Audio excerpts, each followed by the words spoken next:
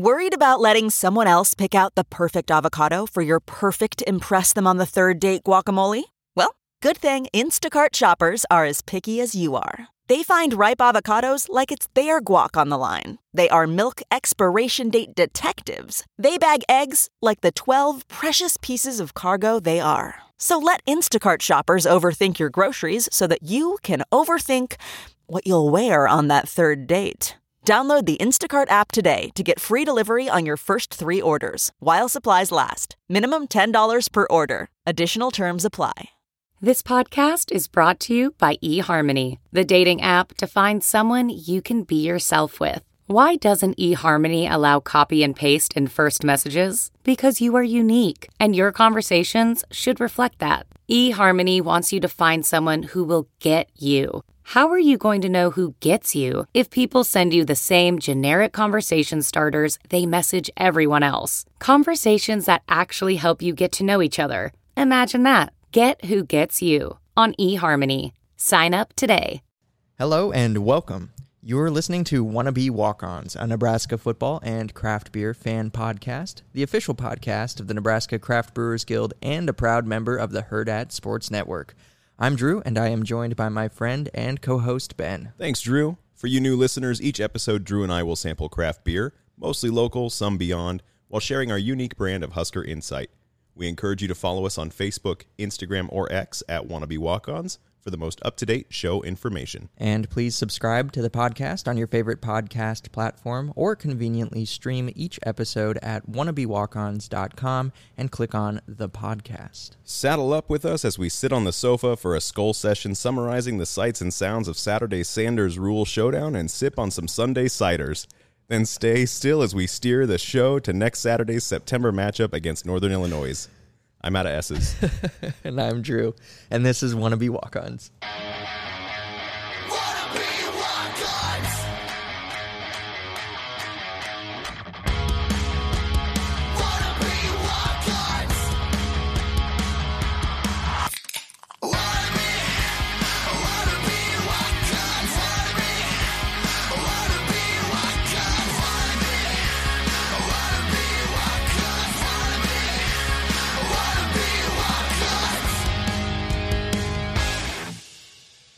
So, Drew, how are you doing? How are you feeling after Saturday's matchup, Nebraska against Colorado?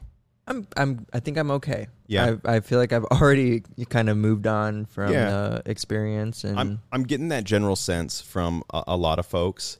Folks are pointing out kind of what the obvious pain points are, what the obvious opportunities are for this Nebraska team to grow, what we need to do to succeed, and I think what's nice is there's somewhat of a simple answer of finding an offensive identity and growing through that and playing mistake-free football. Yeah, for at least 2 quarters. You know, to try and string that together. Any 2 quarters, just pick 2 quarters. Yeah. What was nice though was today we got a nice reminder that life goes on.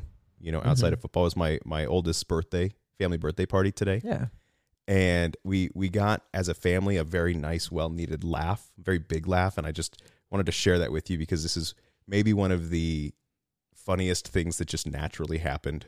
Okay. We were all gathered around after lunch, opening up birthday presents. My 7-year-old was opening up his presents, and he unwrapped one of the boxes, and it was from a family member, and along the top, the packing tape said, gosh, what did it say? This is a great riveting story, isn't it? It said something along the lines of like, "Urns are us." And it was a box that was used to ship an urn for a family member's remains. And that was what the birthday present was packaged in. And we just, everyone saw that and got a really, really good laugh out of it.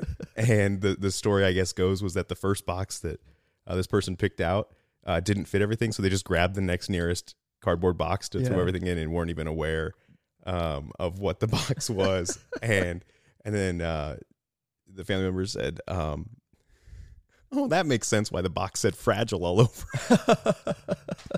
So a really nice reminder that life goes on, a good laugh that everyone needed.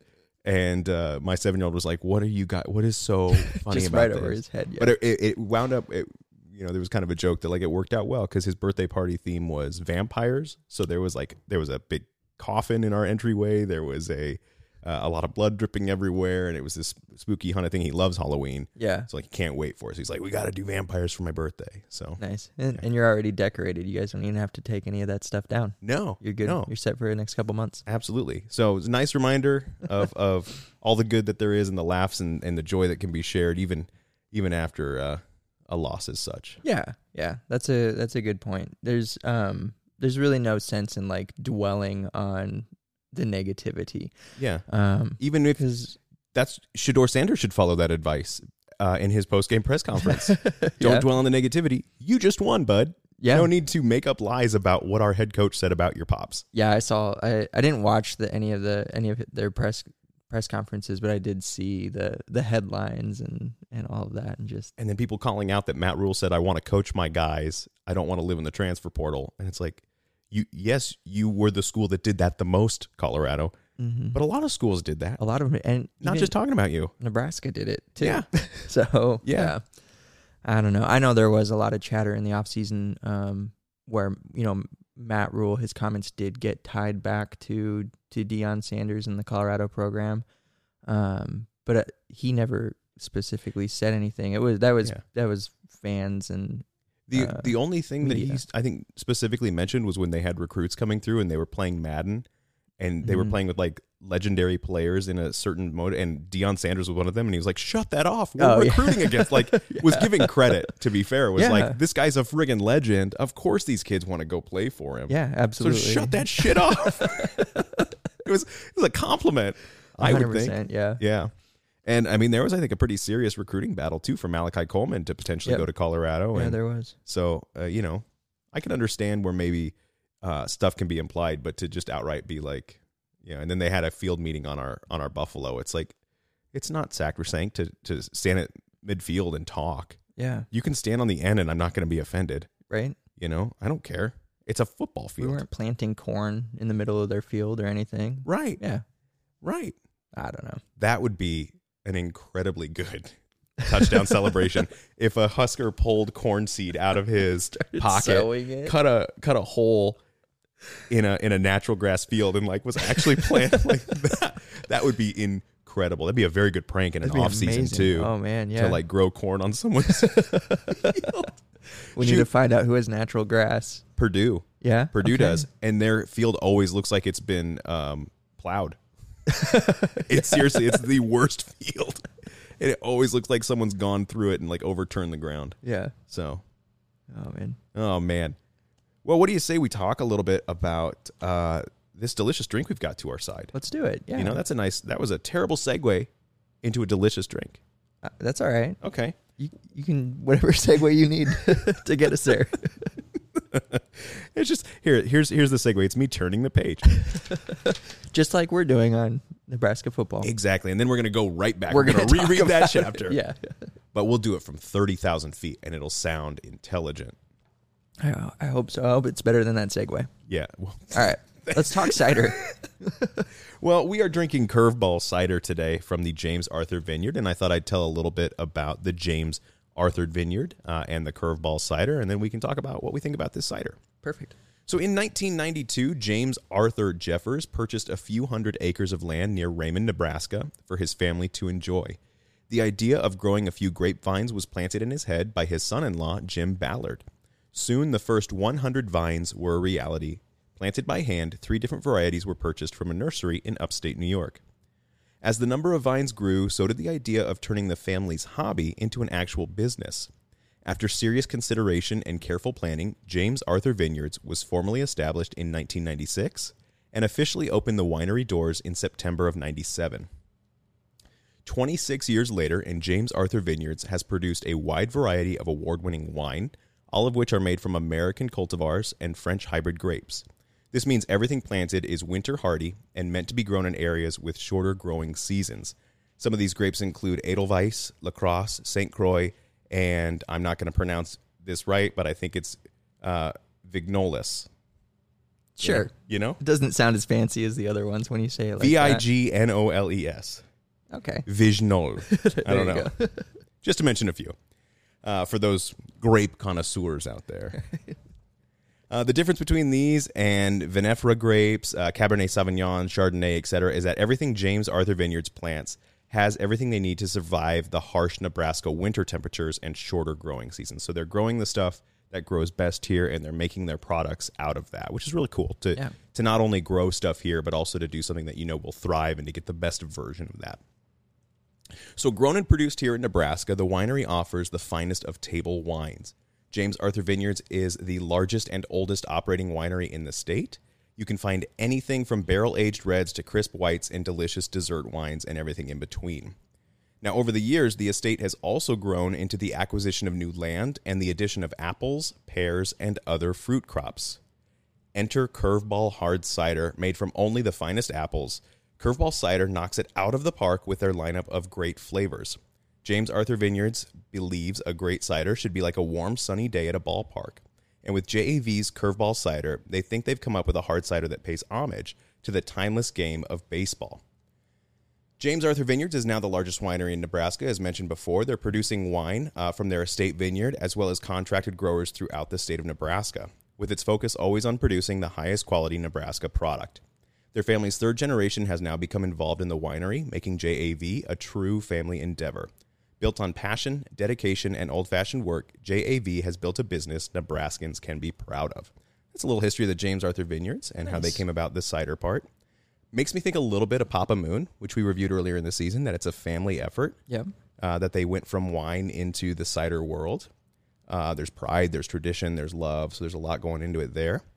I did not find the connection between family and baseball and why it's so important to them. But I thought baseball's a romantic sport.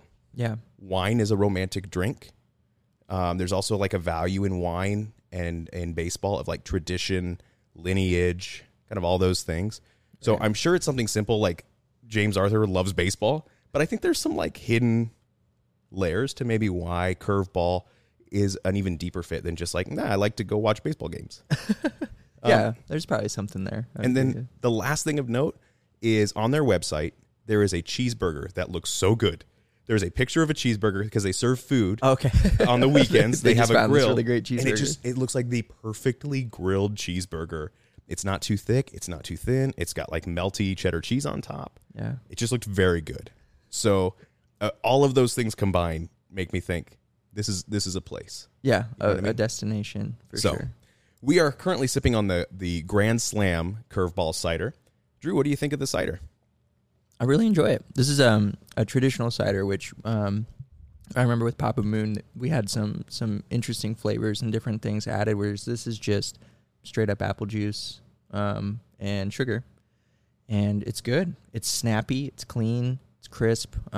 Still refreshing. It's a good balance between the tart and the sweetness. So when we first sat down before we hit the record button, you had said, I don't really associate cider with baseball. Yeah. Having tried this and with how light and kind of airy and effervescent this is, do you feel like this is something you could enjoy, I don't know, less on maybe a seat at a ballpark, but more like on a berm while you're watching the game with a picnic blanket or something like that? Yeah. In the same way that, you would want to have like a lemonade or a shandy or something like that. It really does fit into that category of drink. Yeah. And steers away from other ciders that have maybe different flavors that fit more closely with what you would associate with like fall.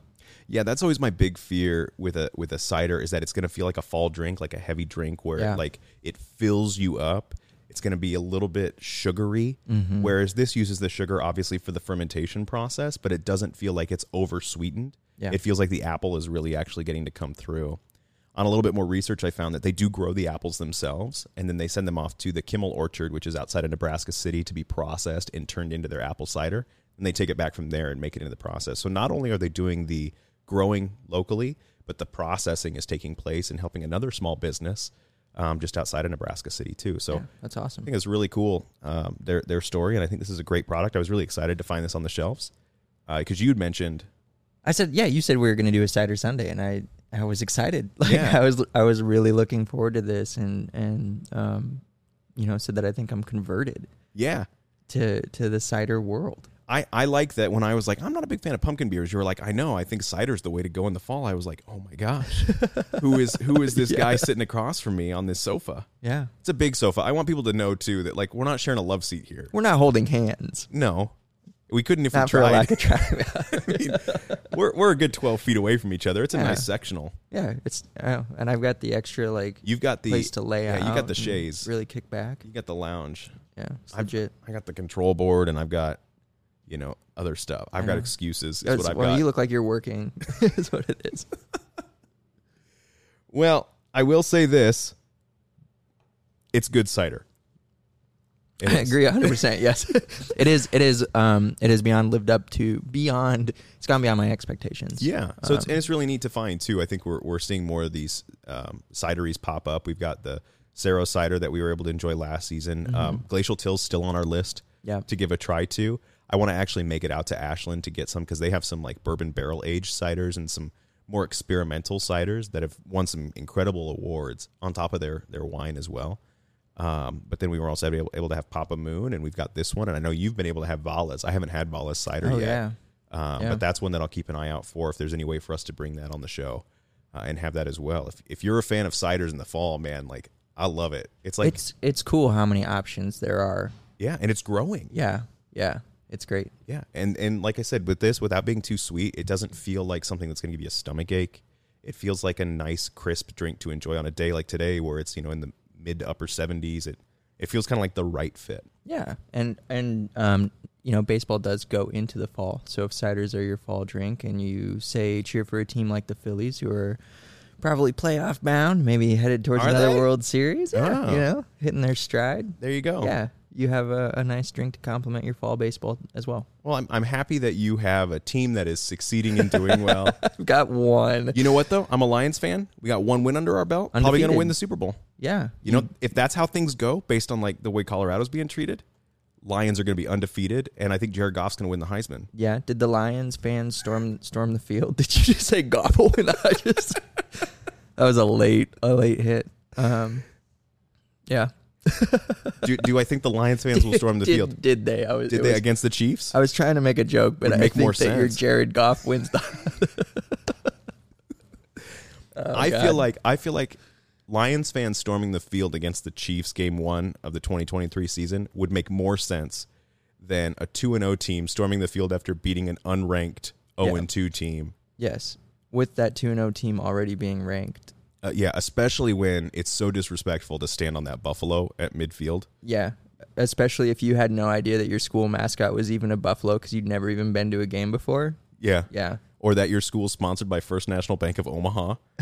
Or that your mascot was an American bison that was born in Nebraska. Do you think that First National is the one that loaned Colorado the money so that they could get Deion Sanders?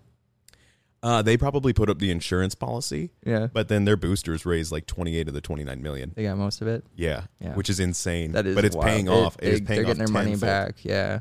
So, well, before we move on, we want to take a quick moment to talk about our very special show partner, the Nebraska Craft Brewers Guild. Longtime listeners of the show know Wannabe Walk-Ons is the official podcast of the NCBG.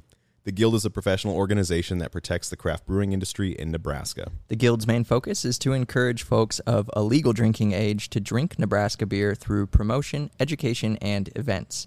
If you're a fan of craft beer or cider, like we are, you can learn more about the Nebraska Craft Brewers Guild and find information on awesome beer and cider-centric events by visiting the Guild's website at nebraska.beer. Way to pivot with those. You like that? Yeah, I forgot to type cider in there. That's okay. If anyone's curious too, so these cideries are actually a part of the Nebraska Craft Brewers Guild. That's also what's really cool about them is they have these unique challenges.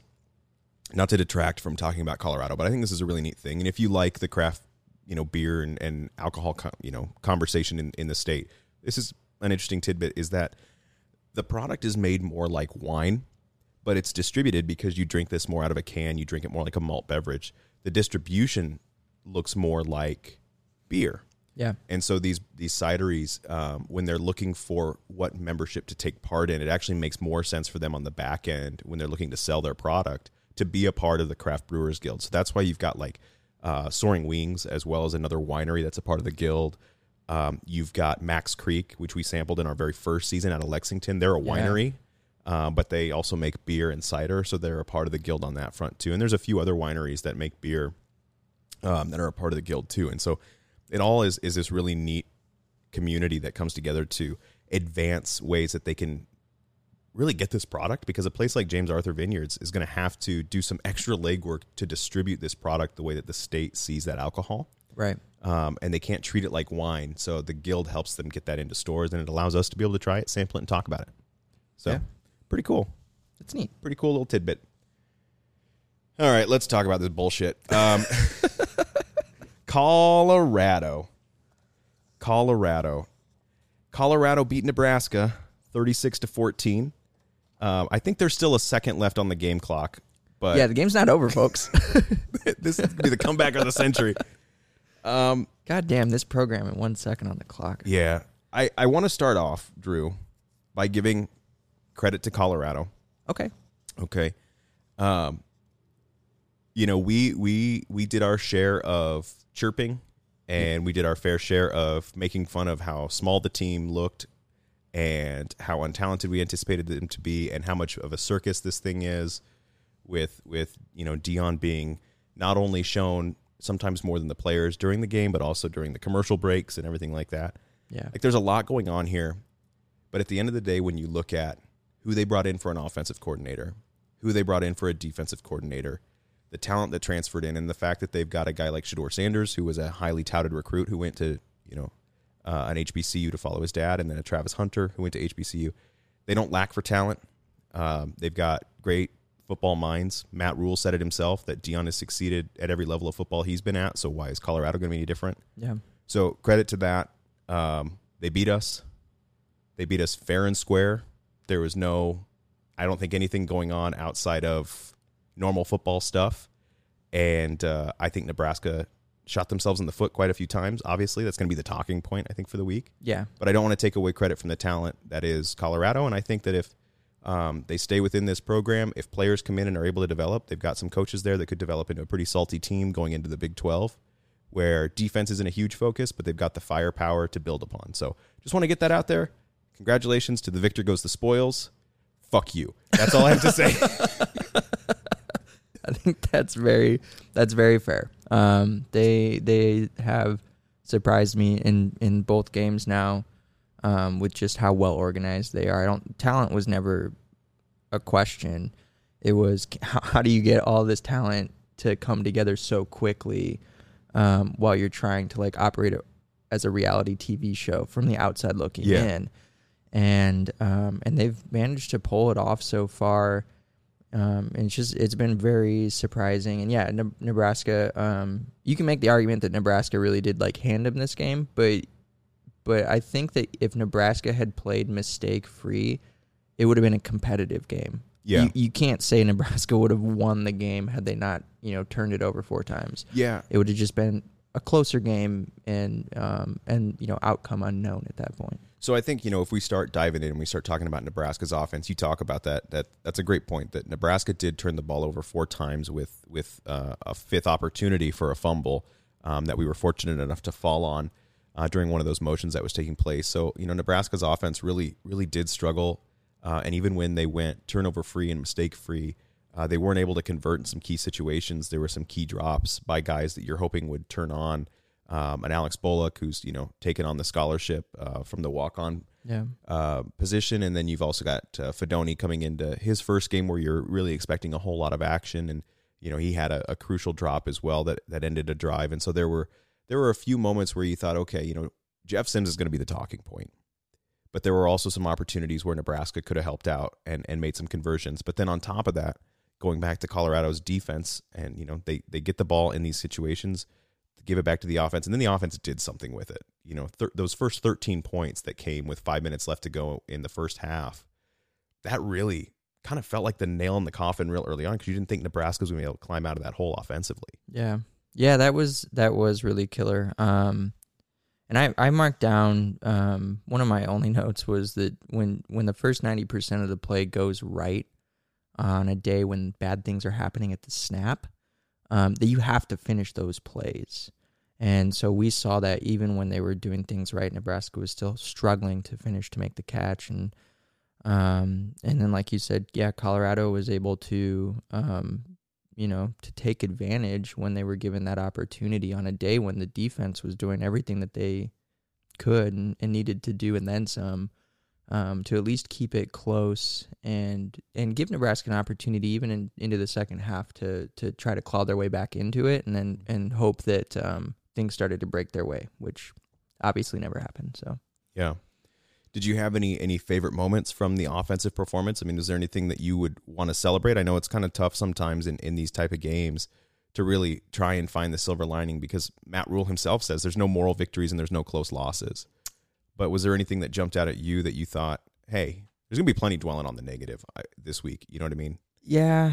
Man, you're scanning that paper. Yeah, I'm looking really, really hard. I mean, we still did good in the run game. This is the things like our running backs did really well. Gabe Irvin and Ramir were in there all game. That's the thing. Like, I would have liked to see the offensive line get a little more push against this defensive front from Colorado.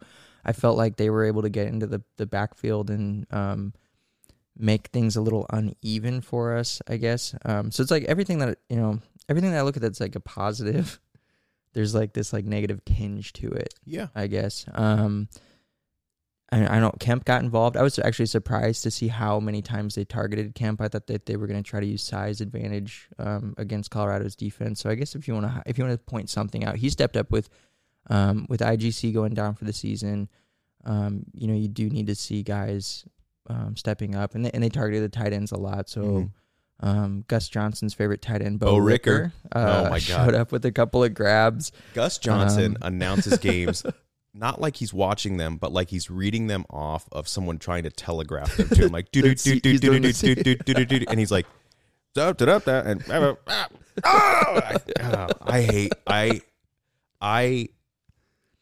I don't say this lightly. I hate Gus Johnson. His announcing, and I've always dreamed of. I wish that schools would have a biased, like an overtly biased commentary, not like what Greg Sharp does. Where you sync the radio to the game and you listen to a Nebraska broadcast. I want people like us to do the game, and I want to listen to that live. Unprofessional. Oh my! I don't care. Okay.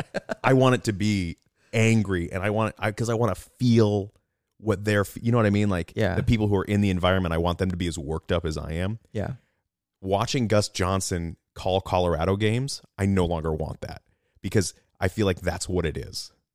I think that he is so biased because he knows, and the Fox overlords know, the more hyped up Colorado is, the better it is for business. Oh, for sure. And so it's almost like that's the second nature of the way that these games are called. Yes. Is that like, okay, we know that we got a big fish on the hook, so let's keep lifting them up. I have no doubt there is an agenda there, and that is probably, it's probably not all just Gus Johnson. It's 100% Gus Johnson. He's probably doing his job, and it's probably easier for Joel Klatt because he's a Colorado grad. But see, Joel Klatt, I'll give him credit. He wasn't as biased as Gus Johnson. Yeah. Yeah. He still said, like, I can't believe we're back, and it's so nice after, playing at Colorado 20 years ago. It's cool to see them succeeding, and it's like, that's fine. Reasonable. Yeah. Yeah. But I think Gus Johnson, like, wishes he went to Colorado right now. Like, he wishes he was in the student section. Yeah. Got to get those student tickets. Oh man, yeah, I don't know. I think that's probably the way that we're headed with the way that college athletics is going, and broadcast companies having a very large say, not only in things like realignment, but the way that they want you as a viewer to experience these games and these matchups and these teams. You're just gonna have to get used to it. Yeah, it's probably gonna be hopefully a lot easier when Nebraska's good and we get. We get our own Gus Johnson. Do you remember, I think it was, when was it? There was a game that Nebraska was in, and it was right after Les Miles' son, Ben Miles, had committed to Nebraska, and they brought Les Miles on. It was after he had left LSU, and I think before he left Kansas, but he came on as like a guest commentator for a game. Yeah. And it was a Nebraska game. He was talking about his son being recruited there, and he was just kind of in the booth. He might have even been a commentator on the game. and he was so biased towards Nebraska. It was amazing. And then he was taken off of all of Nebraska games moving forward because of that. And then his son obviously left, Nebraska and transferred out. But I do remember that and thinking like that was actually kind of fun. Felt kind of like, nice. Nebraska scored a touchdown. He was like, yes. So, yeah. Well, yeah. I don't know. Anybody else that stood out to you on offense or anything? Yeah, one of the things that I really enjoyed seeing throughout the game was the physicality of our wide receivers, and not when they had the ball, but when how they fit into the run scheme. I thought that's been very successful. There were a couple of key back blocks by Marcus Washington where he turns the back and puts his hands up and just is in the way without actually throwing a block. And then if you ever feel inclined to rewatch this game, pay attention to a couple of key blocks that Alex Bullock threw. Okay. And there's one where he literally flips Travis Hunter on his ass. Like he throws him to the ground on a block. And it was beautiful. Yeah. So the wide receivers, I really like how they're being physical in the blocking game. They're scheming to help seal the edges with those wide receivers, and they're being very physical about it. So that is one of the things that I like seeing develop. You can see hints of how this thing is going to continue to evolve with talent and skill and time in this system. And you can see hints of this could be our identity, right? We talked about that last week, like not be one-dimensional, but build an identity around that. Like physical wide receivers is an identity. Yes. Yeah. When I saw Bonner threw a nice block too. He came around on a run play and sealed off the edge and helped gain some yards. And so that's what they talked about, right? Like that was the stuff that they wanted to be. And we've been hearing that for a few years now, right? About like how we want to have physical blockers on the edge and at receiver. So yeah, that would be a wonderful identity. It's just ironing things out, I guess you could say nicely, and seeing what this offense can look like when they're able to sustain drives. Sure. And that was one of my biggest takeaways from this game was like, I've complained a lot about the lack of identity from this offense, but I think that it's hard to even begin to judge it because of the mistakes. Yeah, that's a great point. And that the mistakes that are being made shouldn't influence maybe my opinion on what this offense is supposed to be. Like you can definitely be frustrated and make complaints about like, well, they're not just not executing, but like maybe something with the coaching needs to change as far as how they're preparing guys and handling mistakes in game or whatever. But I've just been thinking about that a lot. Like I've kind of been throwing shade at maybe some of the play calling and identity stuff, but it's still so early. Yeah, I mean, I can understand, and again, this goes back, the 20 years of how patient Husker fans have been and how much they've given the program and in both time and a monetary investment and those types of things. They're going to be packed in the stadium for Matt Rule's first home game. We're going to turn out. We're going to be loud. You and I are going to be there. I mean, It's one of those things where even with what just happened, we give ourselves 7 days to reset, and then we show up because we consider ourselves the greatest fans in college sports. Or we're just goldfish. Yeah, I mean, either way, Ted Lasso's a great show, right? Did you watch Ted Lasso? No, I have not. Oh, well, the goldfish, they talk about being a goldfish in that, too. Oh, okay. So, yeah. Nice. So great reference. I know that's just it's a known reference. It's not, Ted Lasso doesn't own that, but. He's not the first one to discover the goldfish memory? No. Okay. No, I'm sure that's like a Marcus Gladwell argument or something like that, too. Yeah. Not Marcus, Malcolm, excuse me. Malcolm Gladwell? Malcolm Gladwell. You know Malcolm Gladwell? Is he a tipping point guy? Yeah, 10,000 hours, that whole thing. Okay. Yeah. He writes about all those kind of, social phenomenon. Yeah. That sort of thing. Okay. Cool. Anyways, a lot of frustration from people, and it's understandable. Yep. I'm right in line with you, though, with like there's going to be a lot of Satterfield talk, and it's going to be early, and I think it stems very easily from like South Carolina didn't want him. Fans were happy to see him go, and now he's here at Nebraska, and he's doing the same damn thing. And it's like, well, pump your brakes because we haven't seen the baseline yet. We haven't seen the offense operate in, kind of their I don't know, their status quo. We've seen them play from behind and full of mistakes. And I like what you said, that maybe it's more of a preparation thing or making these guys feel comfortable in the system, but you can't argue the lack of an identity when you turn the ball over 4 times and then you're playing from behind against a high-powered team. Your run scheme is not designed to get you caught up 3 touchdowns in a quarter and a half, right? Yeah. You're trying to take 8 minutes off the clock every time you touch the ball. The frustration comes when it's like, when you get away from that, when you see it clearly working before the accidents start happening, but they've been happening too early for us to be able to say, where's our identity? It's like our identity right now is we fumble the ball a lot or we throw interceptions. Like, we are the worst school in college football right now. Yep, we have the most turnovers, yeah. But when we talk about the defense, we lead the nation in sacks. Yeah. So it is very up and down. It is a tale of two cities. Yeah. Which again will lead to frustration, because then you're looking at like the other side of the ball and you're like, how are these guys, how did they flip this side? And then I guess they didn't really flip defense, because our defense was actually pretty good. But, you know, how do they have these guys so ready to go? And how do they do something like find a pass rush, which is something we've been pining for a very long time? How do they do that so quickly? And then, you know, are we really going to waste an entire year of this defense with an offense that just can't figure it out? But again, like, you're 2 games into installing a system with all new coaches and all new players. So yes, but the issue of the turnovers, these self-inflicted wounds, has nothing to do with that. You know what I mean? Like, that is its own entity. And so it's not even fair to say we're wasting this year because of this offense. It's like, we're not wasting the year because of this offense. We're wasting this year because one player is having issues, and you are the coaching staff that praises accountability. So I think it's going to be a put up or shut up moment where, if this continues, how quickly does accountability come? Right.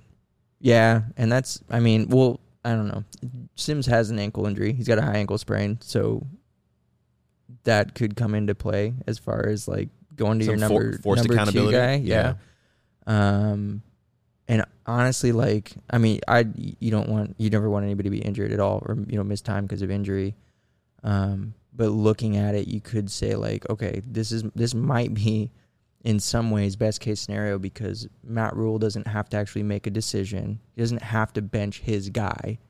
So he doesn't have to do that, the psychological damage maybe of benching Sims. He can say, look, you're hurt. You need a week, 2 weeks, whatever, to get your ankle right. Take the opportunity to watch the game, to be a coach on the sidelines, to be that single-digit guy on the sidelines, to bring up your team, to bring up the number 2 quarterback who's starting in your place, and then give Nebraska fans and give Nebraska coaches and other players an opportunity to see what this offense looks like with the number 2 guy, whether that's Harburg or Purdy, and as of right now, it looks like maybe Harburg. Yeah. And so, and then it's a good opportunity for Harburg to seize control. Great opportunity. If he's able to play really well, to at least if and when Sims gets healthy, to make your coaches make a choice. Sure. When it comes to, say, like the Michigan game. Yeah. Well, I think a lot of talk is going to be had, like I said, this week about the offense. So I don't want to sit and dwell on it. I don't ever really feel like sitting and dwelling on anything when it comes to Husker athletics. It's nice to kind of just try and keep momentum moving forward, because I feel like that's a harder boulder to keep moving up the hill. Yeah. But man, feel like Sisyphus a little bit, where that boulder just keeps rolling back down. But let's talk about the defense. Yeah. Let's talk about the bright spot. And, you know, I'm gonna get this talking point out of the way. The Okay. defense gave up 36 points.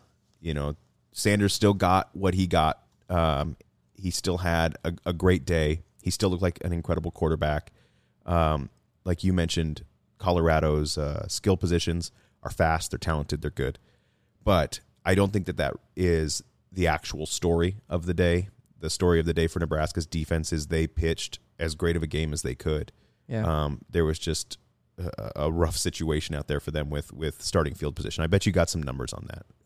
Yeah, not on starting field position, but what they did with Sanders in the first half. He only had 134 passing yards in that first half. His 30-yard touchdown pass came immediately following Nebraska's second turnover, which was the one that made it 10-0. And so this was one of those things where, like, kept it within 2 scores. And they really did slow down Colorado's offense to a point where it was like, they were executing their game plan. Yeah. To perfection. It's just that they had their backs up against the wall too often. So 250 of Sanders' passing yards came in the second half. About 120 of those, so about half of his second half passing yards came on 3 third down plays alone. Yeah. And that was where, at least on one play, I remember Nebraska just selling out.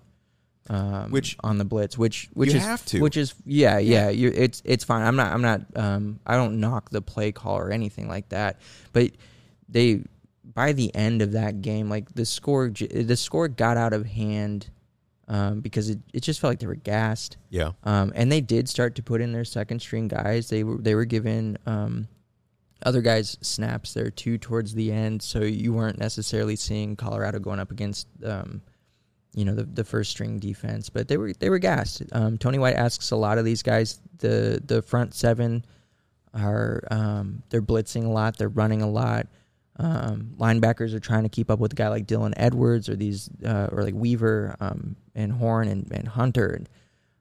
Same with our secondary, man. Like you're asking these guys to run 40 yards deep just to cover in one-on-one situations and try to stay glued to the hips of these receivers while the rest of the defense is blitzing. And so that's really hard to keep up with on a good day. Yeah. When the game is competitive, but like I feel like when things get out of hand, I'm not saying Nebraska's defense like gave up or mentally checked out, but I still feel like it's hard to continue to give 100% effort when the game is out of hand.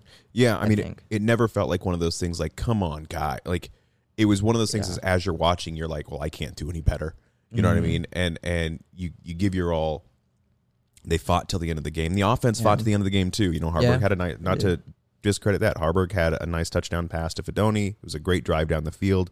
One of those things that you're like, okay, let's build on this morale and momentum moving into next week, especially when Harburg's going to come in for the start. Not to detract from the defense, but I mean, it's one of those games where the defense, you look at that and you go, man, we were imposing our will. We had an identity. This 3-3-5 is for real. That's another thing that 2 weeks in a row you're looking at and going, wow, Tony White is a get, and do whatever we got to do to hang on to him, because I'm excited to see this go into Big Ten play, because I never thought that this was going to be as effective against the run, and it is lights out. It is so much fun to watch, and then the pass rush they're able to create. Yeah, they had 8 sacks against Colorado, like you said. They have the most sacks, in the nation after 2 games. It's so many Big Macs.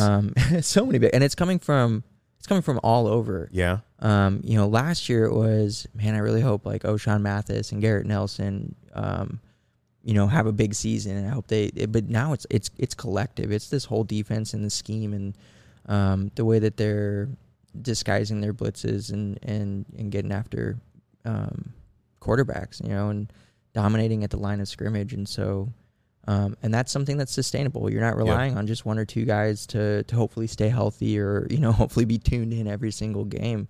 This definitely feels like something that's sustainable. And even though it's been, 2 losses out of the gates, you're going up against Minnesota, who is a very established program, even if it was a new-ish offense. And then you're going up against Colorado, who's obviously shown that they're a very explosive offense. And you've been able to dictate the game through large parts of play, with so many things stacked against you. There's a lot to be excited about in that regard. And so if you're going to tune into any more Nebraska games the rest of the year, at least tune in for that. Like, at least take the time to appreciate what you're seeing from the defensive side of the ball. Yeah. As well as get excited about what it's going to look like going forward, because this is their starting point, right? It's exciting to think. And then individual performances, like we saw Cam Lenhart come in, right? He was filling in for Ty Robinson, who was out for the first half, and just I think he had a couple of sacks and was just, his name was getting called left and right. He was just living in the backfield, and that's a true freshman right there. And so and we saw I think Riley Van Poppel was another freshman who got a sack after it, and some other young guys who've been maybe in the program for a while but haven't had their day in the sun who were able to show up and get their name called and put a sack or a tackle for loss on the stat sheet. And so they're developing a lot of guys right now before our eyes at a very rapid pace on this defense. Yeah, I also think Luke Reimer needs to be called out. He had a great game yesterday, got a couple of sacks in there as well, put a lot of pressure in. Nash Hutmacher had another great game. Mm-hmm. He's really filling that nose tackle position well. I think that Travis Knighton was an excellent hire. He clearly knows how to coach these guys to get them to play. Yeah. My favorite thing that Nebraska was doing against this Colorado offense was when they would just rush 3, and they were able to get pressure with rushing 3 and dropping 8. So you're forcing Sanders to get out of the pocket. You're applying pressure, and he's got nowhere to throw. So you either have these short, no-gain runs where he's just running out of bounds, dumping off the ball, or you're able to get a sack because of the coverage. I mean, it's so intelligent when you know the tendencies of your opponent, how versatile this defense is. And I wasn't a believer. I'll admit it right out of the gate. I wasn't sure that it was going to be as efficient as it is. And now I'm just like you said, it's worth tuning in for just to watch this defense go out there and play fast and play aggressive. And it's so fun. It is a fun defense to watch. Yeah. So I'm having a great time, and it was so nice to see them, if it only lasted for a half, to see them kind of impose their identity on Colorado's offense and change the shape of this game. And you just think, man, I can see the vision, right? I can see what happens when you get a serviceable offense in here, that it doesn't have to be an offensive juggernaut. It has to be an efficient team. If they're a team that can run 4 yards to 5 yards per carry and just move the chains, then when the defense is on the field, I mean, it becomes this opportunity to just create chaos and havoc, but then also just to overimpose on these teams. So I get the vision, I see the vision, and I'm invested in what is coming. It's just man, if the defense can do this now, why can't the offense? Yeah. Right. Why is that so hard when this is so good? Yeah. So I don't know. I'm having so much fun watching this defense, and I don't think that you're hearing a lot of how long is the defense going to put up with this? They're not going to give up on their team. They're not. I hate that narrative. Yeah, I hate that argument where anything. it's no, they're going to go out there because if anything, they're going to earn their bread. They're going to be the storyline for Nebraska. They're going to be the focus. Yeah. Right? If anything else, it's almost like a badge of honor. We're the reason that this team is in the fight until the offense catches up to us. That might be now. That might be next year. But we're not going to stop just because the other side of the ball isn't great. Yeah, and Tony White talked about in the offseason how he's I want my defense to go out there and they're not going to look at the scoreboard. And you're seeing that. They don't care if there's a 0 next to Nebraska, or a 30 or 100 or whatever. They don't care what the opponent has. They're going out there and they're giving it their all, every single drive. Yeah. And so, that's one of those things where it's you heard the coaches talk and the players are living out what those coaches were saying they wanted to see. Yeah. So, well, the final aspect of the game that we tend to talk about, and that we're not any more special than anyone else. Everyone talks about this, is special teams. Kind of non-existent on both sides of the ball. Yeah, there wasn't really much. Just underwhelming was my word for it. What was up with Buschini? There was not a whole lot of... Not a lot of boom. He left his boom at home. Yeah. Yeah, so. It was a lot of Brian Muschini. You're just mushing it down the field. There were some key opportunities where I feel like he was trying to finesse a little too much, or maybe try and put some special spin on it, or try and hit the perfect spiral. And it was man, just kick the shit out of the ball. Yeah. Just flip the field. Put it in that thin air and watch it go. I think Colorado started either at their own 49 or our 49 was their average. It was not great field position for Nebraska's defense. Colorado was in great spot. And Nebraska started around their 20-25 was their average, something like that. So we didn't do a great job of flipping the field on special teams. Colorado had their kickoff game figured out. They probably scouted Nebraska and saw they're going to be aggressive, so we're just going to boom the shit out of it. Yeah. And even when we had a penalty on Shedeur Sanders, the personal foul where it was 15 yards back, they still were able to get a touchback on it. You're thinking, man, there's got to be consistency on the execution on that. But whether that was Colorado or the lack of execution on Nebraska's side, you could really see from one week to the other how drastic that really changes kind of the hope of the game. Yeah, I could see that. Could you see that? Could you see that? Because I felt it. It was felt it in my heart. Did you? In my bones. And then for Alvano to get a doink. He doinked it. That's heartbreaking. That was tough. That's a long kick, though. Wasn't it close to a 50-yarder? It was like 49 yards. I don't think it was that far. No? No, I think it was like 42. Oh, okay. But still, I mean, it wasn't a bad kick. He was trying to draw it in, and it just didn't cut back hard enough and just doinked. And I thought he caught it on the left side of the right post. I thought he might get some help, get a little love on it, put enough spin on it, and it just fell flat. But I think when it hit the post, it was still climbing. Like, he's got the leg. Oh, yeah. He's going to dial it in. I have nothing but confidence in him. Yeah. That's his first kick on the road in a hostile environment. No, he made a field goal against Minnesota on the road, but... And it said in a hostile environment. Oh. Hey, that was a nice kick there, eh? Oh, way to put that one through the pipes. We're proud of you, Trist. Oh, man. Yeah, yep. That was a rough game, but like you said, and like I said at the top, like already moving on, onward and upward. Colorado is a phenomenon. It's a freak thing right now, and it's like the less I dwell on it, the better I feel.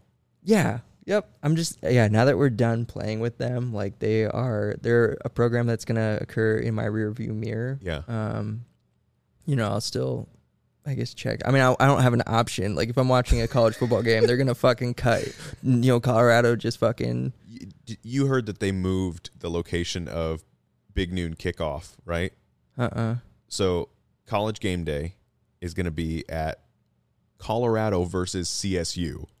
Jesus. Okay? Yeah. Big Noon Kickoff, the morning show, before kickoff, was meant to be at Illinois, Penn State. Okay. Because that's the Big Noon Kickoff game. Yeah. They're doing it in Colorado. Oh, my God. So they're going to have both shows in Colorado? I think so. I think. Maybe someone's fucking with me when I heard that, but I'm pretty sure that's a real thing. I could see it. Keep the party going for as long as it lasts. Just they're milk this thing dry. They're going to rake in some coin. And What should be nice, and here's what I hope. This game was rough, but potentially when Colorado comes to Nebraska next season, Matt Rule's team, is where it needs to be, and Colorado's team is not. Dion will have taken that team to another locale. You think so? With game day and Big Noon chasing him? I don't know. You've got $100 fun money. Okay. Yeah. I'm going to say Dion is at Colorado for 2.5 years as your over-under. I think under. I think he's there for 2 years. Okay. I think this year, and then I think he sticks around for one more year after this, because I don't think they're not gonna like go undefeated or anything like that. They're gonna ride. But I think he'll go 2 years. Any guesses what school you think he might be a fit at next? A&M. We'll probably Texas throw A&M? a fuckload of money at him. And if that were the case, then 1 year, because I think Jimbo Fisher's probably done. I could see that. I could see him going back down to like if Miami wanted him or somebody down in Florida. What about Florida? Florida, yeah. I mean, Napier took Graham Mertz in the transfer portal. So yeah, there's a chance that Florida gig might be open too. Yep. FSU's back kind of in rhythm. So it's FSU set. I think Norval's their coach, and they're fine. He's doing a good job now. Yeah. So Clemson might. Oh man, can you imagine going from Dabo Sweeney to Deion Sanders? That is two very different points of view on how to use the transfer portal, and how to use NIL. Yeah. I wouldn't be surprised if Clemson was like, we need to get the polar opposite of. We've seen programs try to get on that yo-yo and Yeah. Just find the opposite coach. I think a Dion at a school like a Clemson that's had some recent success, that could be a very dangerous thing. Yeah, Can you imagine the circle jerk that would be in the media of like College Game Day, Big Noon Kickoff? They would just start new. Yeah, it would just he'd have his own channel. Yeah. Well, it'll sure be fun when Colorado comes to Nebraska next year. I think there's going to be, if anything, that's also great is this kind of renewed a rivalry where it was like two different clashing personality types in Matt Rulin and Deion Sanders, and Nebraska fans, kind of got a taste, and I think it's okay. We're fine, we'll survive. Yeah, But bad guys always win the first act. Okay, and and then the second act, the good guy comes back and wins. Right? Look, I never thought Deion was the bad guy. I didn't say Deion's the bad guy. Colorado. Okay, Yeah. Colorado is definitely the bad guy. I honestly, personally, I have nothing against Deion Sanders. I would not play for him. I wouldn't play for him because I don't like the gutting a program. Like I don't like that approach. Yeah. It just feels cold-hearted. But I'm also not a super successful athlete and coach. Like It's like you don't have to worry about. Because my personality just doesn't jive with that shit. Like, Yeah. And so if he had gone to a program that I kind of like an underdog program, that I didn't fucking hate, I would not only be fascinated by it, but I would probably be, interested in the success. Like I would want to see that. I would want to see him as an underdog because I think that's what he had at Jackson State. Like he had the underdog aspect of it of coaching at a historically black college. Like that's something, and bringing in recruits, like stealing top recruits from major programs. Like that was incredible to see, and it was exciting there, and bringing attention to Jackson State the way he did. It was perfectly fine with it. Yeah. Like, it didn't rub me the wrong way, but I think the fact that it's Colorado, and then just the fact that the national media is just like fucking falling over themselves to be a part of it. All of it just makes it like, ugh, I don't know. I don't like it anymore. I had a moment of sincere and severe honesty. My wife was like, "How are you doing? You okay?" After the game, and I said, I'm fine. I had a good laugh in the car on the drive. I guess for those who didn't know, we recorded an instant reaction with the Husker Fan podcast at the Hurrdat Sports Bar, which was a great way a lot of fun. A lot of fun. Good cathartic experience. Justin and Mike were awesome to welcome us onto that show for their live show. And on the way there, I had a good laugh watching the game. And then we got there, and Huskers are going through their final drive. And, it was nice. And then my wife asked me last night, she's like, "How are you feeling after that?" And I go, to be honest, like the only thing that hurts is I'm just jealous. Like I want the success that Colorado's having, and it's nothing more than that. Like I just wish this was happening to us. Yeah, I wish we had the immediate, but I'm also willing to be patient, and I believe the things I say. That like I'm seeing evidence of what Rule says he wants to build, and I'm seeing that now. But I can't expect to have that all right now. It's got to be puzzle pieces. The way that he goes about building this. Yeah. Which I think we've both been on board with in the off season. I'm not anti-Rule by any means. Like I'm still 100% bought into it. It just makes it harder to be patient when you see, right, especially a rival doing what they're doing. And when we've been patient as a fan base, and it's not like a fan base that comes and goes as we please, right? Like I paid $200 to go see Ohio State play Nebraska at home in Mike Riley's final season. Like I was there, right? Before tickets were $10. Like I was all hyped. Like we've been investing, right? Like we've been giving it all. We've been doing a podcast for the past 3 years, and they haven't been great years as far as the football goes. So like the investment is there, and so I understand fans who are frustrated, and I'm part of that.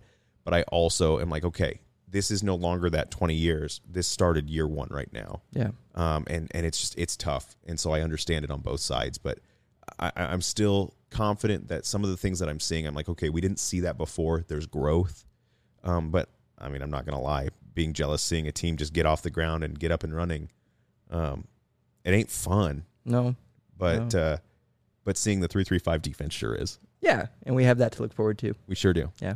Well, I think we need to grab another cider 100%. and then, talk about that other cider.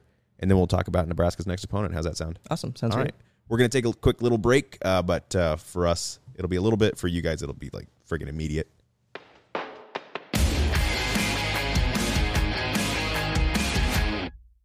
So we're back with a second cider, and this one is Double Play from Curveball. This is a rosé cider.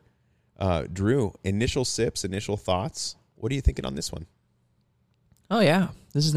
I literally just took my initial sip. Oh, yeah. I noticed that. Yeah, so you got my real reaction. Yeah, that's fantastic. Yeah, this one has the Concord grape wine that they add to their the Grand Slam that we just had, and this is incredible.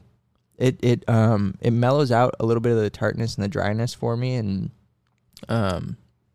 it just gives a new interesting note to kind of taste. It doesn't give an overwhelming grape or winey flavor. It just adds another layer of kind of a fruitiness, a fruity sweetness without being overly sweet. Yeah. I like that thought that it does take away from some of the tartness that you get from the initial, but man, none of these are heavy. None of these are, like sickly sweet ciders. These are just all nice, crisp, clean, easy drinkers. And it has a really pretty pale rosé color. Yeah. Just I love this one. This one's really good. Yeah? Yeah. Awesome. I'm glad you're a fan. Is cider something that your wife likes as well? Like, is that something that you guys... I don't know. I don't talk to her.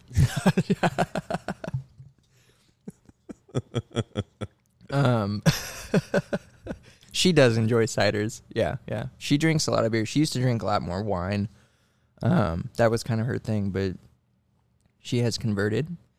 And so ciders are definitely up her alley. Nice. Yeah. So well, you're welcome to take some home if you would like, because I had to buy 2 6-packs because they didn't sell them in like 4s or anything like that. So if you would do me the favor of taking a few, I'll do you the favor. Yeah. Well, it helps me out, clears out space for the next beer that we cover, whatever that happens to be. I'm not sure. We have an idea, but I'm not sure. Okay. And I don't want to do back-to-back ciders because like the ciders are fun and I want to spread them out. Yeah. Maybe hang on to them for after a loss. I remember the year that we talked about doing hard liquor after a loss, like Nebraska. We would have been through. we would have been running laps. We just had to have so many bottles from like the 3 places in Nebraska that make whiskey. That would have been good for them, bad for us. Yeah, real bad for us. Even worse for our wives who have to deal with us afterwards. Yeah, they got to deal with our shenanigans. Not only do they have to deal with us on a Saturday, then they got to follow that up with us on a Sunday. No, honey, it's for the podcast. Well, I think it's time for us to talk about the future, the next six days or so, as we get to sit and think and pontificate about the next matchup, which takes place on September 16th against the Northern Illinois Huskies, taking place in Memorial Stadium. It is Matt Rule's first home game, and it is a fun matchup. It's going to take place under the lights. It's going to be on FS1 at 6 o'clock. You and I will both be in attendance. Woo. I'm really looking forward to this one. I think it's going to be a legitimate get-right game against an opponent that is not one that can be overlooked. Correct. It's one that you should win. I don't think anyone's going to argue against it except maybe a few NIU fans. And the NIU team's going to show up. Their coaches and players might have something to say. Yeah. Well, that kind of goes without saying. You play to win the game. But some people play for the $1 million payout. Yeah. I've never been someone who could have played for the $1 million payout, nor to play to win the game. So I just show up and I yell loud. Yeah, and make a podcast. And I make a podcast. Yeah. So I'm looking forward to this game. It's going to be a fun environment. It's going to be a great time under the lights. I don't think I've been to a home game since they've done the third to fourth quarter thing, where they like shut off all the lights and everything goes red. Same. I haven't done that. So not a night game anyway. Yeah. Well, they can't really shut off all the lights if it's an 11 a.m. game. Turn them on just to shut them off again. Wow, those lights are sure bright. That's the sun. If you know what, if Trev Alberts wants to stick around as AD, he needs to find a way to turn off the sun. Well, you know what? Global warming will take care of that soon enough. Jesus. Where everything's going to be shut off. That's the only thing that can end our sellout streak and our misery. Yeah. The sun will consume us all. So Nebraska's offense going up against this Northern Illinois defense. Drew, what are some of your first thoughts that come to mind? What do you want to see from Nebraska going into this game? Let me turn over my notes because I'm on the wrong one. Oh, no. Yeah. Alert the presses. Did you say Nebraska's defense? I don't know. What do you want to talk about first? All right. Well, let's talk about Nebraska. Did you say? I don't know. I said Nebraska's offense against NIU's defense. But if you want to talk the other way, we can. No, that's fine. That's what I have Nebraska's offense versus NIU defense. And then that's what I just, oh my God. Which is my first note is about defensive pressure. I confused myself. When we were on the Husker Fan podcast, they were like, so tell us, how should people listen to your show? Can they bounce around? And we were like, no, you got to listen to the whole thing. Well, we lied. You can just skip a doodle to wherever you want. And it's all just a train wreck. It is. I want to see our offensive line contain Northern Illinois' defensive front. Cool. Okay, that's where I want to start. They do a good job of getting pressure from their line. They've got a few key guys up front that are able to get after the quarterback and create sacks. Whoever's back there for us is going to be under pressure at least at some point, probably. I just want to see our offensive line do a good job of protecting that guy. Yeah. So that way they can make good decisions without being under duress. Sure. Yeah. In the games that I did watch Northern Illinois play, I really like their lateral speed on the defensive line. They are able to really contain on the edge. Yeah, their edge is where it's at. Yeah. That's definitely where they make their hay. They're going to apply pressure from there. The center of their defensive line can still use some development, and I think that Nebraska's offensive line, the strength is on that interior of our offensive line.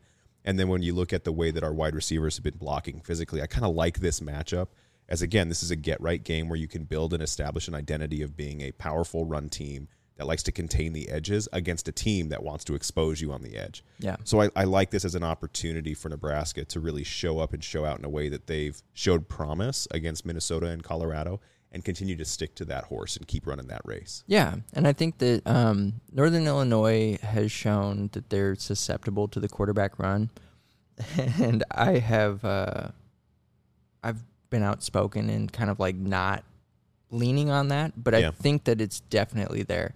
And so if somebody like if Harburg gets the nod as the starter, I think this is a good game for him to be the guy to hand the ball off, but then also in passing situations or even in a few designed plays to have him run the ball against these guys. I think that's a good place to pick up some yardage and keep the chains moving.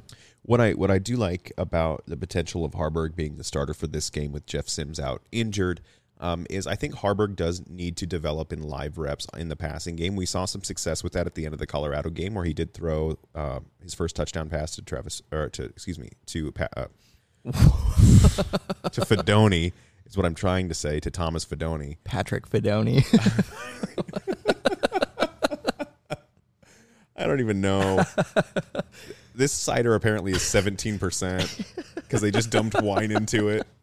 It's not. It's 4.5. Oh, is it? Yeah. Oh, I didn't even Unless look. they're lying. It's 45. Oh, it's 45% alcohol. There is no burn, guys. Yeah. This is the stuff. You want bang for your buck. Yeah. It was only $100 a can. It makes sense now why. No, I think Harburg could use some additional development and some live reps in the passing game. And so I like the use of the quarterback run as a way to rebuild some confidence and find a comfort spot where, okay, let's make him uncomfortable, but now let's make him comfortable again with that quarterback run and using that run game to kind of be the crutch that helps him turn to. So that way, when we do need him to pass, he's feeling comfortable and confident in that game. So we saw it at the end of the Colorado game when it was kind of in garbage time, nothing time. But I think it still counts. You're still going against a live defense, live reps. Colorado wants to be shutting you out. They have, that on the line, and Nebraska's trying to score. So I don't think that it's, a waste to call that a success for Harburg as a second string guy. So I'm spiraling here because I'm still embarrassed about calling him Patrick Fedoni.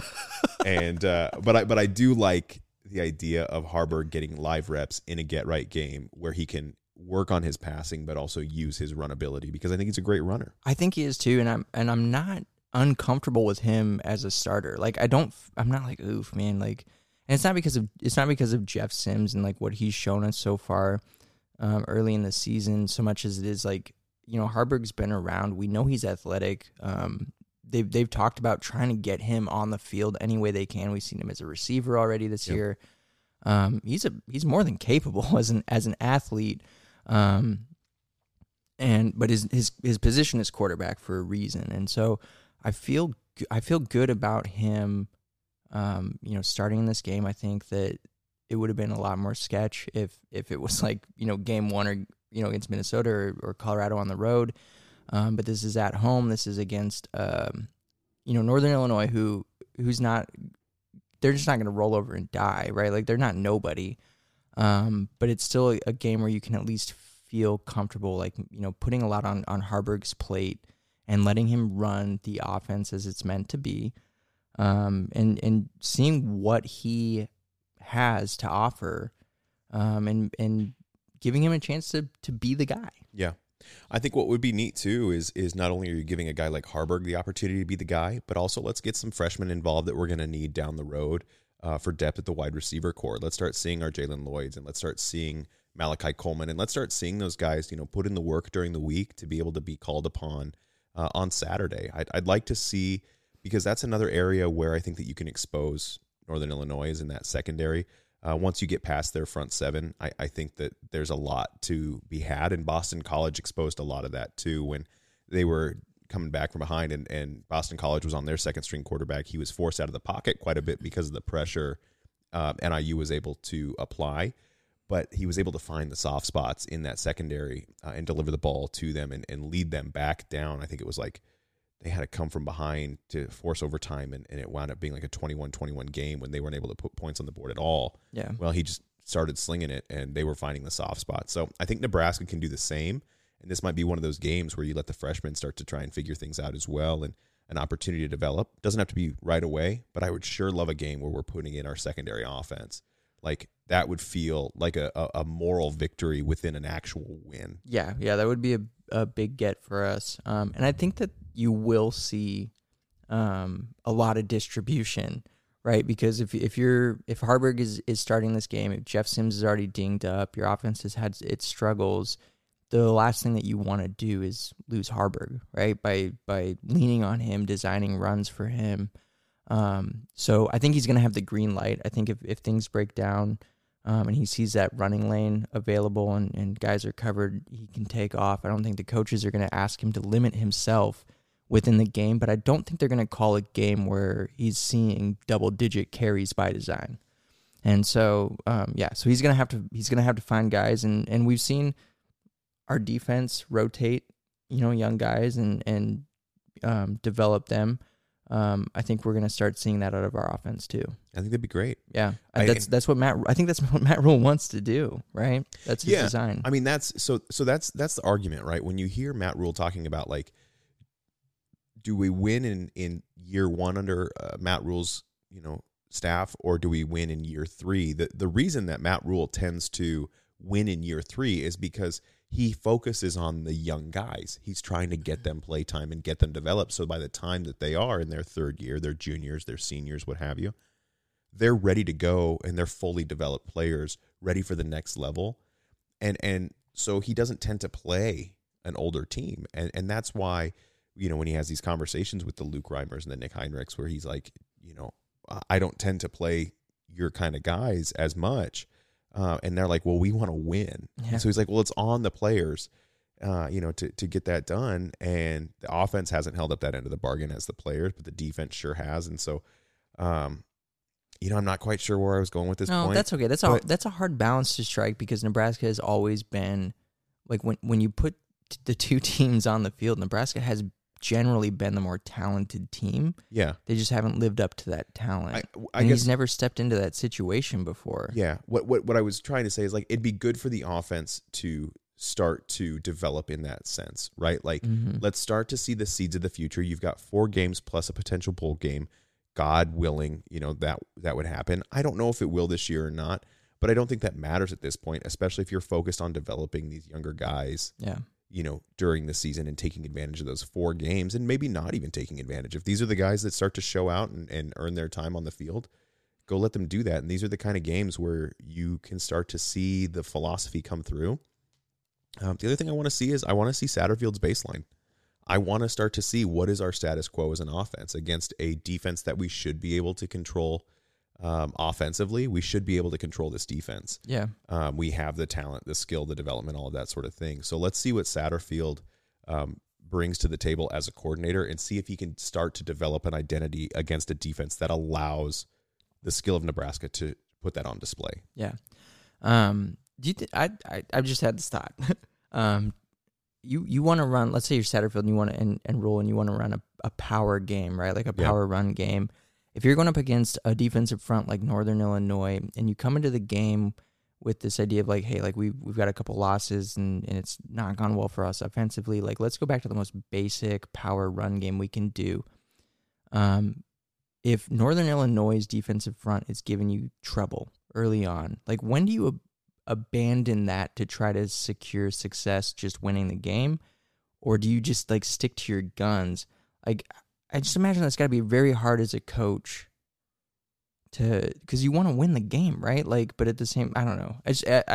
I'm just imagining this out like in the moment. But do you understand what I'm trying to say? I totally get what you're saying. Like how stubborn do you want to be, right? Like how focused on the future versus right now do you want to be? Like, but I think the thing is with the skill set that we have with these players, with the fact that Harburg hasn't had a ton of reps throwing the ball live in actual competition, I think power is your best way, or running a run scheme that is kind of supplemented by the passing game as opposed to the passing game that opens up the run game. I think that is your lane to victory, regardless of how Northern Illinois is fighting against you. You have to be able to impose your will on teams of this caliber. And it's one of those things where it's like, if we can't do that against this team, we're not going to be, it's going to be a buzzsaw when we get into the Big Ten West, because that's all this is. Right. That's the only way to find. We tried the other way around. You can't just throw the ball in the Big Ten West because it's populated with some of the best secondaries and some of the best cornerbacks and safeties in the country. Yeah, Wisconsin, Illinois, Purdue. Like, they all had really strong. Oh, I was talking about Wisconsin trying to throw the ball. Oh, I'm talking about their secondaries. Oh, yeah. Right? Like, Iowa, like, there is some serious talent. So you can't just think, okay, if I throw the ball, I can score quickly and get caught up. Right? You can't have that mentality. You have to be able to move the ball on the ground in any facet of this league to find success. And so I don't think it's a matter of, like, if we're not running the ball well against Northern Illinois, do we abandon it for the pass? Well, the pass isn't a guarantee either. Right? Jeff Sims showed that you get the right blocking and you can score just as fast on a run play as you can on a passing play. And I think that this Nebraska offense wants to be able to strike like that. I think that's what Matt Rule wants, is if we're going to bust a big play, it's not because we called, a post route down the field and we got a big chunk 30 yards that broke into a touchdown. It's because we opened up a massive gap on the defensive line and our guy ran 60 yards for a touchdown. And you know what? We're going to flip the cassette tape over. We're going to play that track again. We're just going to keep doing that. You know what I mean? So it's like, it's hard to be like, well, what do we do if we're losing? But it's like, it's not like we can just do something else and win. Otherwise we'd have been doing that. Yeah. I think it's more a matter of like, this is what we're going to win at. And then there's no other option. Yeah. So that's my answer to that. It's a good answer. It's not a very comforting answer. No. So Nebraska's defense. No, I'm sorry. I have some more things, just a couple more things. Okay. That I want to point out about our offense against this defense. Yeah, let's hear them. Let's see. So Nebraska's running game, I think they've been healthy, right? They have averaged 4.85 yards per carry, which is solid, right? Yep. Like, and that is when you remove all the quarterback rushing, which there's been a lot of. Northern Illinois' defense has given up 5 yards per carry on first down. So they're giving you half of what you need, right? That's what you want if you're Nebraska. So I think this is another game where, again, like you can establish the run and you do it early and often. Northern Illinois is willing to give that to you. If you don't choose to take that, here's what happens. NIU's defense is holding opponents to a 25% third down conversion rate. Ooh. Yeah, they're really fucking good at stopping you on third down. That includes the offenses against them have been 1 for 13 on 3rd and 4 or more yards to go. Really? Yeah. Only 4 yards. Only 4 yards. That tends to be closer to like a 50%. Yeah. Like 4 to 6 yards is kind of a half the time you're going to get it. That's the medium. Yeah. And if you're looking at 4 to 6 yards and you're looking at a defense that gives up about 5 yards per run anyway, regardless of down, they become really good at those medium to long range third down conversions. And so Nebraska can take advantage on first down, set themselves up really well for those second and third downs, because Nebraska, they have failed to convert a third down play of 7 or more yards at all this season. Oh my God! Like, don't tell me that. Like there's no like dumb luck. There's no broken down play. There's no nothing that Nebraska has done on 3rd and 7 or more. We've run 12 plays in that instance, and our total yardage is 17 on those 12 plays. Like, Nebraska's offense needs to. They just need to set themselves up for success, and they can do that. Yeah, it's like a little over a yard per. Yeah, like 1.18 yards. Yeah. Per 3rd and 7 on or long. 3rd and long. 3rd and yep. So anyway, that's what I want to see. I just want to see Nebraska do the most basic shit. Like, just run the ball on first down, get your 5 yards, make it second and manageable. Don't throw the ball. Like, if you pick up 3 yards, you're okay. Yeah. On second down. You know what I do want to see though? I do want to see them continue with the motion. Yeah. I know that people are going to be like, why the fuck would you want that? The motion that they had against Colorado was effective against Colorado's defense, right? So even though they were lined up to run the ball and they threw that receiver into motion to make Colorado have to think, is this a pass play? How do I get even numbers against this? And they were giving Colorado some odd looks because of that motion. Yeah. I think it's a really intelligent way to keep people uncomfortable during the run game. So even though I want a simple game where we're running power, the play calls are like left, right, power, ISO, whatever happens, it's just a run scheme. I still want to see some wrinkles that will pay dividends down the road. Yeah. No, I'm okay with that. The timing obviously has thrown things off and made it difficult to be successful there. So, if Jeff Sims couldn't get the timing down right on those, like, is your second and third guy, are they going to be comfortable there? Can we simplify pre-snap motions to?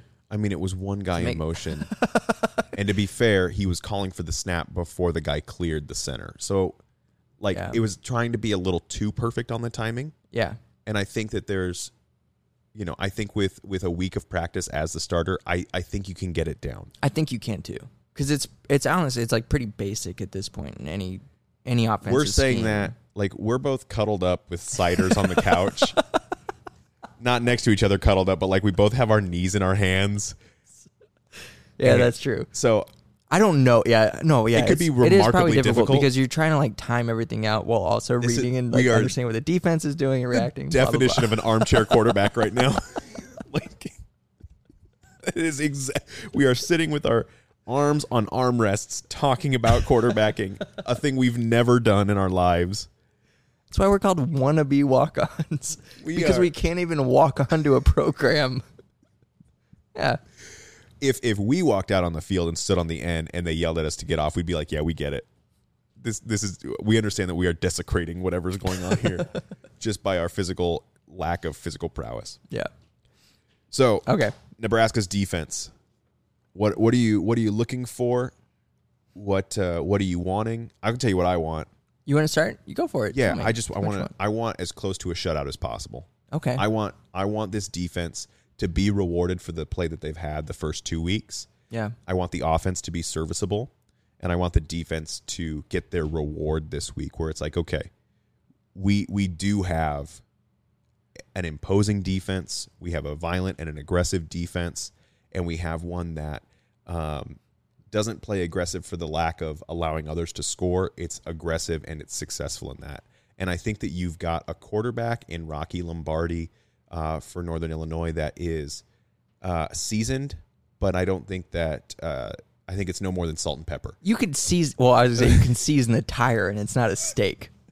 That's a fair look at it too. I'm just saying he's a seasoned quarterback in the sense that he's been around for 7 years. Yeah. But I think that you can disrupt him quite easily. Yeah. And I think that this defense is going to be able to do that. I absolutely agree. This is where all of my confidence comes in us winning this game. Southern Illinois, who just beat them, they're an FCS program. Yeah. It's an in-state rival. Salukis? Is that what? The Salukis. Salukis. Yeah, the Salukis. They also run a 3.35. As far as I could tell from watching them, they managed to produce 3 interceptions, 4 sacks, 11 tackles for loss, and they only allowed 63 yards rushing on 34 carries against Northern Illinois. Nice. I love all of those numbers. Like, if Nebraska did that, I would feel good. Southern Illinois did that. I think Nebraska can do that, right, on an average day for this defense. So I feel really good there. Yeah, Rocky Lombardi was kind of the dude when he was healthy for them last year. And I thought him coming back healthy, I thought he was actually going to like get things back on track for this program this year, and it just hasn't clicked. He doesn't have a good support from his run game. They've got Ontario Brown and Gavin Williams, who transferred in from Iowa, who have averaged a little over 3 yards a carry, so he doesn't have a lot of support there. And this is a team, an offense that wants to run the ball a lot, right? Yeah. And so if you don't have an offensive line that can generate yards for you, and if you don't have a stud running back like they had last year that you can lean on, it makes it a lot more difficult in every other facet of the game. And we've seen that from Rocky Lombardi and his 1-to-3 ratio, touchdown interception. So, what's that like?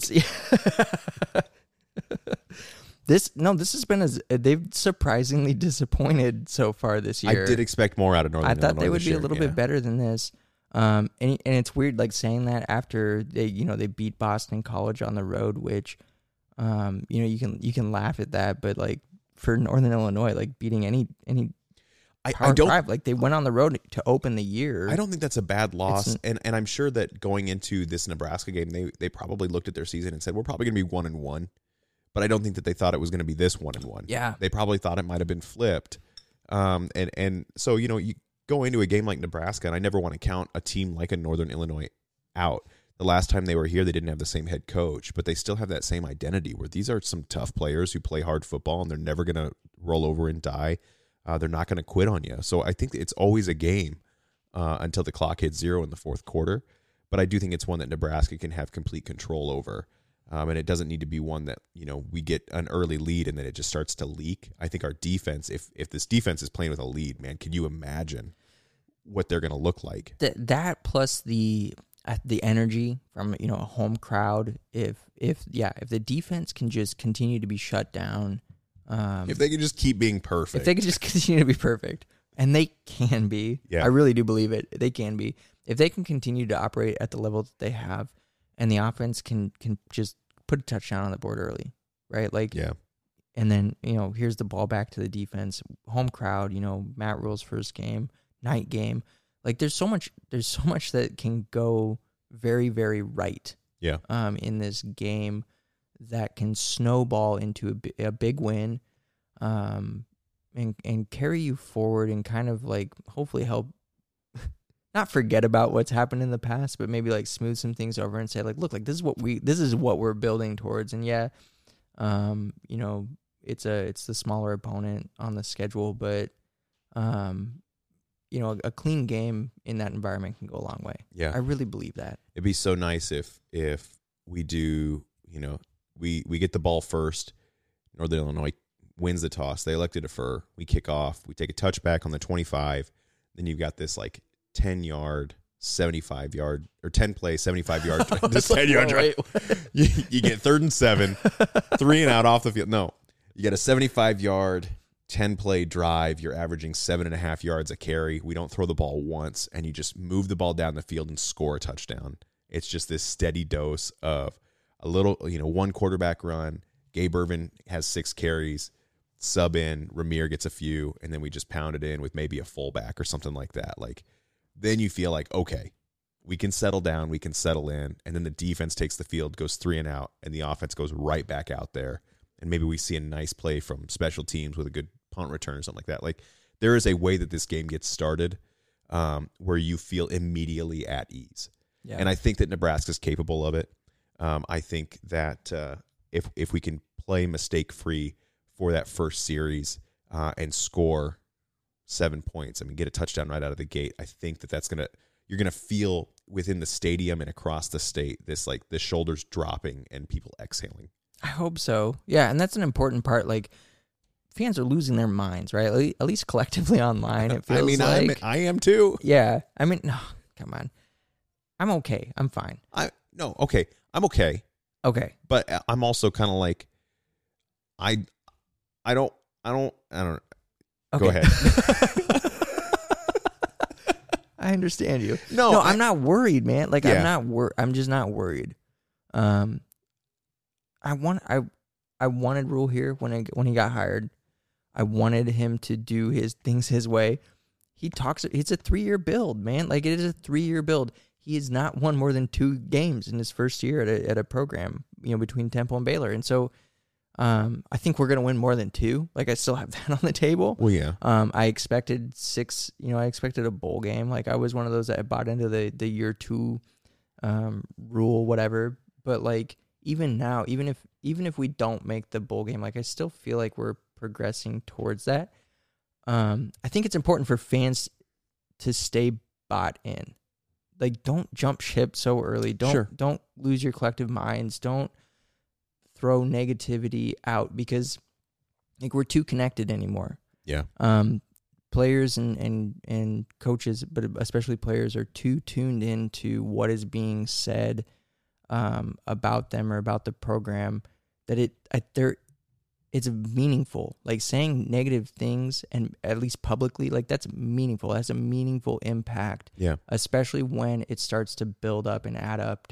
And so, I don't know. Anyway, I'm hoping that, as a home game, a home crowd, a night game, I just want to see positive energy towards these players. Yeah. And I want to see that not just in the stadium, but I want to see that continue and carry out on all of their platforms and any other way that you can connect to this program and to players to continue to be positive towards them, because they are working towards building something that's going to take time. So you're asking the internet to be nice? Be good, people, please. Yeah. That's not a lot to ask, right? No. I mean, the internet is full of love and happiness and joy, and everyone says only nice things to each other. Exactly how it was designed to be. Yeah. Yeah. Yeah. An internet. A net in which we are all interconnected. Yeah. A bunch of butterflies, just happy little butterflies floating around in this net. Yeah. Interly. Well, what say we get to our predictions? Okay. I've gone second the last 2 weeks, so I'm going to go first this time. I'm going to go first. Okay. Okay. So here's what I predict. I predict we'll get down to the game around 2:00. I predict we're going to go to Misty's because the last time we didn't, there was a rain out. Oh, yeah. I predict that after Misty's, we're going to walk around the field. We're going to go down and we're going to see the guys warm up. Yep. I predict we're going to sit in our seats for an hour and a half before kickoff, and we're going to be super excited. Yes. I predict that Nebraska is going to start with a nice long drive where we average 7.5 yards per carry and pound it in with a fullback. Okay. I predict that there's going to be no balloons because they got rid of them. They did get rid of the balloons? Oh, yeah, I thought they got rid of the balloons. Did they? I don't know. You said... How tuned in am I? And I predict that the defense is going to allow 0 points. Give me Nebraska 24-0 against Northern Illinois. And I predict them to go home happy. Wow. Pitching a shutout? I think that this defense can do it. If the offense, if they can sustain these nice long drives, get into a nice rhythm, and allow the defense to continue to rest, I like the way that Nebraska matches up against a Northern Illinois team with a rested defense, being able to cycle players in and out. There's a huge thing that I've been so impressed with how efficient Nebraska's defense is able to substitute and to not see a drop-off in talent and ability. Yeah, and to do it cleanly. Yes. Not 12 men on the field type stuff we haven't seen a lot of. I think maybe once. So 24-0. Okay. I like that. I would accept. Okay. I accept it now. Let's not even move forward to Saturday. Okay, here we go. I have a letter here. All right. From a special guest that Nebraska is all too familiar with. Dear Husker Nation, I know. This is not the product you wanted or expected to see on the field, even though it is a year one Matt Rule team. That Minnesota game sure felt like last year all over again, didn't it? It got you all upset about bad throws and interceptions. And then your team rolled into Boulder, and suddenly fumbling is the issue. Heck, even Deion Sanders would have dropped fewer snaps if he was using his feet. To make matters worse, your defense has been pretty lights out. They've got more sacks than a Santa convention and have only given up 113 yards on the ground. The last time a Nebraska team held 2 consecutive opponents to under 60 yards rushing was in 2012 against Idaho State and Wisconsin. Granted, the Badgers still managed 595 total yards rushing against your team that year, but I digress. This week, Northern Illinois is on tap, and while I did very much enjoy your 2017 home loss to the Huskies, I regret to inform you that I am taking this week off to visit Champaign, Illinois. That means no weird bounces, head-scratching turnovers, or last-minute meltdowns in Lincoln. Well, not on my account. Good luck this week, Huskers. I'll be back next week for the Louisiana Tech game. Yours truly, Loki, the Husker football-hating god of chaos.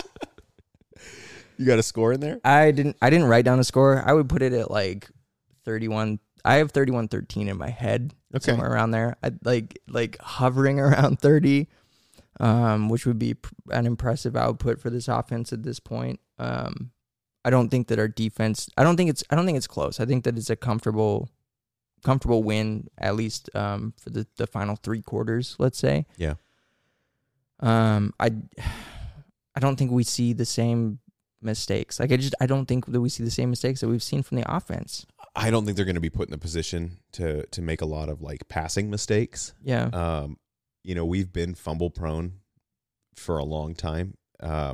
You can argue that the handoff was Sims' fault. You could argue the handoff was Irvin's fault in the Colorado game. I'm not going to place blame on either one because I don't know.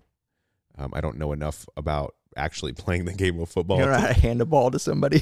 I mean, while moving, yeah. I mean, it's that's not for me to call, but the other kind of weird fumbly stuff, it's like just protect the ball. Gabe Irvin did a great job against Colorado on a long run that he broke.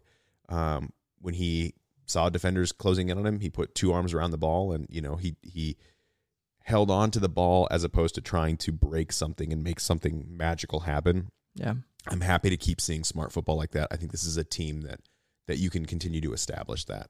Yeah. I'd be happy with a 31-13. I'd be happy with a 24-0. Great team or good teams win, great teams cover. And if the line opens at 13 in Nebraska's favor, I'd like to see us score 14 more. Yeah. Just outperform what is expected of you, just if it's by a point. And that gives me some momentum heading into La Tech. Yeah. Yeah. I like it. Cool. Well, that does it for this week. We want to thank everyone who tuned into this week's episode. If you have anyone who you think would enjoy a listen, we would truly appreciate your recommendation. Don't forget to follow us on social media at Wannabe Walk-Ons and subscribe to the podcast on your favorite podcast platform. Remember to do your part. Drink local beer or cider wherever you are. You can find more information on James Arthur Vineyards and Curveball Cider by visiting jamesarthurvineyards.com. If you have any breweries you would like us to sample on the show, visit wannabewalkons.com to submit your recommendation. Thanks again for listening. Join us next week as we recap the Northern Illinois game, sample another Nebraska brewery, and preview Nebraska's matchup against Louisiana Tech. Thanks for listening, and as always, drink Big Red. Drink Big Red.